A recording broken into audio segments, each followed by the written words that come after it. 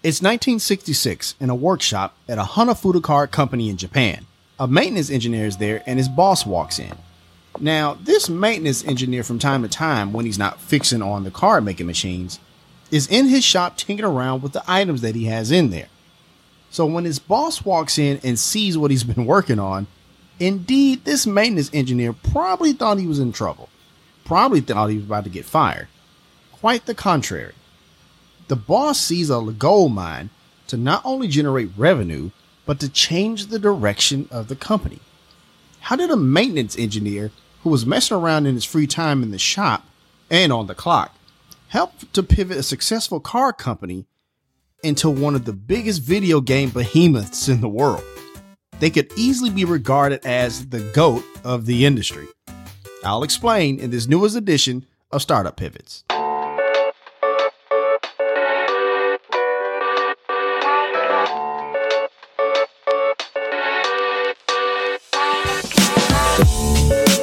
Startup Nation, welcome to Startup Pivots, the show where we highlight the pivotal moment in the biggest companies in the world that went from good to great.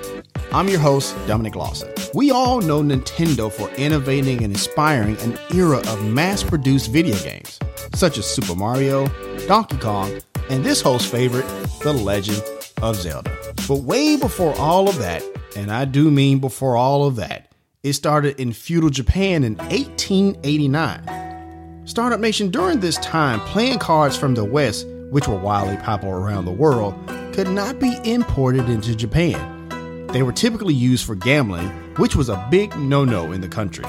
In fact, it was such a big no-no, let's say you lost some of your money gambling, you could actually sue the winner, and if you won in court, that person would have to pay you back. That's kind of crazy. But the reason I wanted to share that with you is to point out that even though it was against the law, there was still an appetite for it. So clearly this is fertile ground for an entrepreneur to come in and solve the problem. Enter Fusahiro Yamauchi, and he founded the company Nintendo. And in great entrepreneurship fashion, if it doesn't exist, you create your own. And that is exactly what he does. And he creates these Hanafuda cards. Now, Startup Nation, these cards are tiny. They're about 2/3 smaller than the size of cards we're accustomed to, but it doesn't matter. These cards took off, and Yamauchi-san makes a lot of money and very successful. Even more so when gambling laws are laxed. Now let's fast forward here a little bit. Right there. There we go. Now we're here to the 1950s. Here we see the third generation of the family, Hiroshi Yamauchi, and he takes over the family business at 22. Now this dude is one tough cookie, probably quite hardened from the events of World War II. Anyways, my guy is so cutthroat that one of his first acts of running Nintendo is to fire all of his family members. You're fired! His reason? So there was no doubt that who was running the company. I mean, to be fair, he is 22, so people are probably going to question him quite a bit. Anyways, Hiroshi knows that the family has been doing really well with the playing cards, but he also knows he has to expand, get into a new market, new products, or something. So he flies to the States to see the operation of one of the largest card making companies at the time, the United States Playing Card Company. And to his surprise, it's a very meager operation. It's not what he expected. It was at that moment that he realized the playing card industry, while lucrative, still had a ceiling. So he thinks about what to do next. And then he acts. Yamauchi-san boards a flight and heads to California. When he gets there, he books a meeting with one of the greatest companies in the world that's doing fairly well around this time for itself. Who am I talking about, Startup Nation? Think Mouse Ears. That's right. Yamauchi-san gets a meeting with the executives at Walt Disney and strikes a licensing deal. Nintendo goes on to make Disney-themed playing cards, board games, and even handheld devices. But I'm getting ahead of myself here. Nintendo starts to rake in the dough, like it's sitting on a war chest of cash, at this point due in large part to the Disney deal, and is doing so well that in 1962, Nintendo goes public. Startup Nation, let's pause here for a second, okay? Now, you would think this is the part of the story where Nintendo really took off, but not quite. One of the books we tell you to read all the time is Daymond John's The Power of Broke. Essentially, it's about when you don't have any capital, you have to rely on your ideas, your hustle to survive and grow your company. Another lesson here relates to the saying we have here in Memphis, Tennessee. If you drink Kool-Aid, keep drinking Kool-Aid. Don't start buying champagne now. Essentially, Startup Nation, what that boils down to is, if it ain't broke, don't fix it. And this is the period of Nintendo's story where, well, they're going to learn both of these lessons the hard way.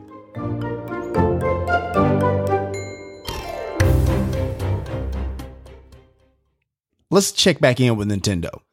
So, flushed with cash, Nintendo started experimenting with other types of business models in Yamauchi-san's effort to set the company up to be around for a long time.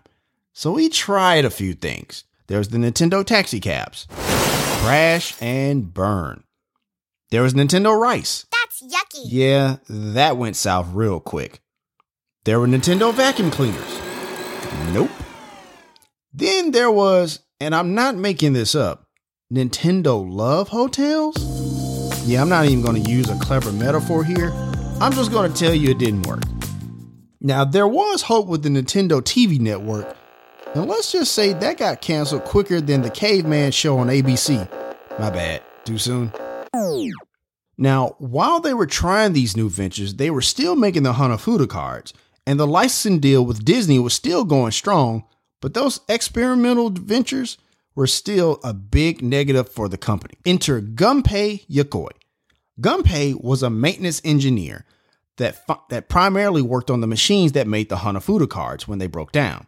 However, when he had free time, he would tinker around with the stuff in the workshop, including this extending arm that he could use to reach things that were far away. Remember Hiroshi Yamauchi, the CEO of Nintendo at the time, right?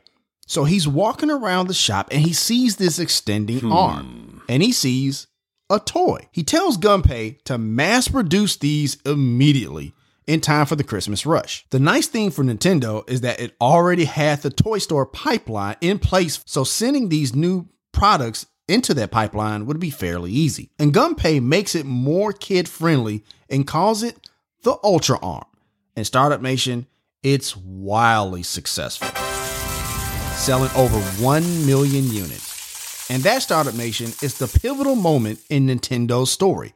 This is the fulcrum point that leads them to how we know Nintendo as the company is today. Gunpei soon gets a promotion and he is head of product development and tasked with making more toys, to which he did. He creates more products, from the 10 billion barrel puzzle, the Ultra Machine, a baseball throwing machine, and the Love Tester, which was a toy to see if two people were romantically compatible. During this time, Hiroshi rebrands the company as the Nintendo Toy Company, doubling down on, toys. Unbeknownst to Yamauchi-san, Gunpei had an electrical engineering background and loved the idea of electronic toys. That's going to be key. One of the toys Gunpei created was in collaboration with electronic company Sharp, was a toy gun that had a sight that would project light silhouette of ducks when you pointed it on the wall.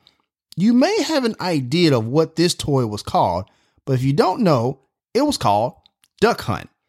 Gunpei will go on to create the Game & Watch, a consumer handheld video game device with an LCD screen. He got the idea while on the train to work and seeing a fellow passenger play with a calculator. Later, he would go on to create his crowning achievement as far as I'm concerned, which is the Game Boy. But by this time, Nintendo is the absolute leader in the video game industry.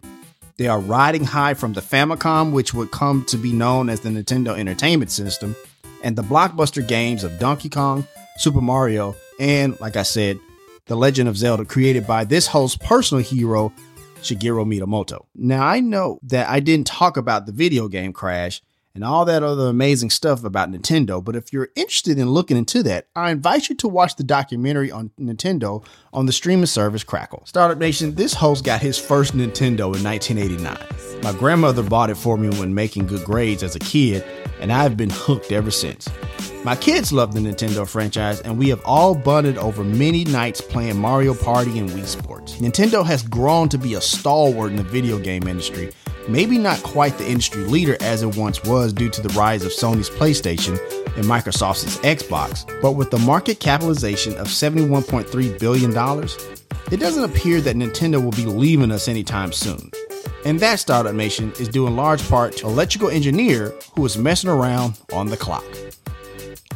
That's going to do it for this edition of Startup Pivots. I guess the next time you see someone in your company maybe not doing what they're supposed to do, ask a few questions before you discipline them, because you never know, they may just be holding the key to your company's success. If you want to let us know what you think about the show, have an idea for a show topic, or would like to advertise on a show, send us a message. Our contact information is there in the show notes, or feel free to reach out to us on Twitter, Facebook, or Instagram. Go ahead and follow us while you're at it. Follow us on Apple Podcasts, Spotify, Podcast One, or wherever you listen to your favorite podcasts, and be sure to hit us with that 5-star rating. We would really appreciate that. Be sure to check out the show's website and its startup blog, where either I or some of the world's best business minds share content that will give you the edge you need in your journey, whether that's the path of entrepreneurship or climbing the corporate ladder. Subscribe to our Patreon to listen to ad-free episodes, exclusive content, and digital products that we are beginning to offer. And if you want to be part of the conversation, join the Startup Life podcast on Clubhouse to have the ability to talk directly to some of our guests. And as always, Startup Nation, if you have an idea,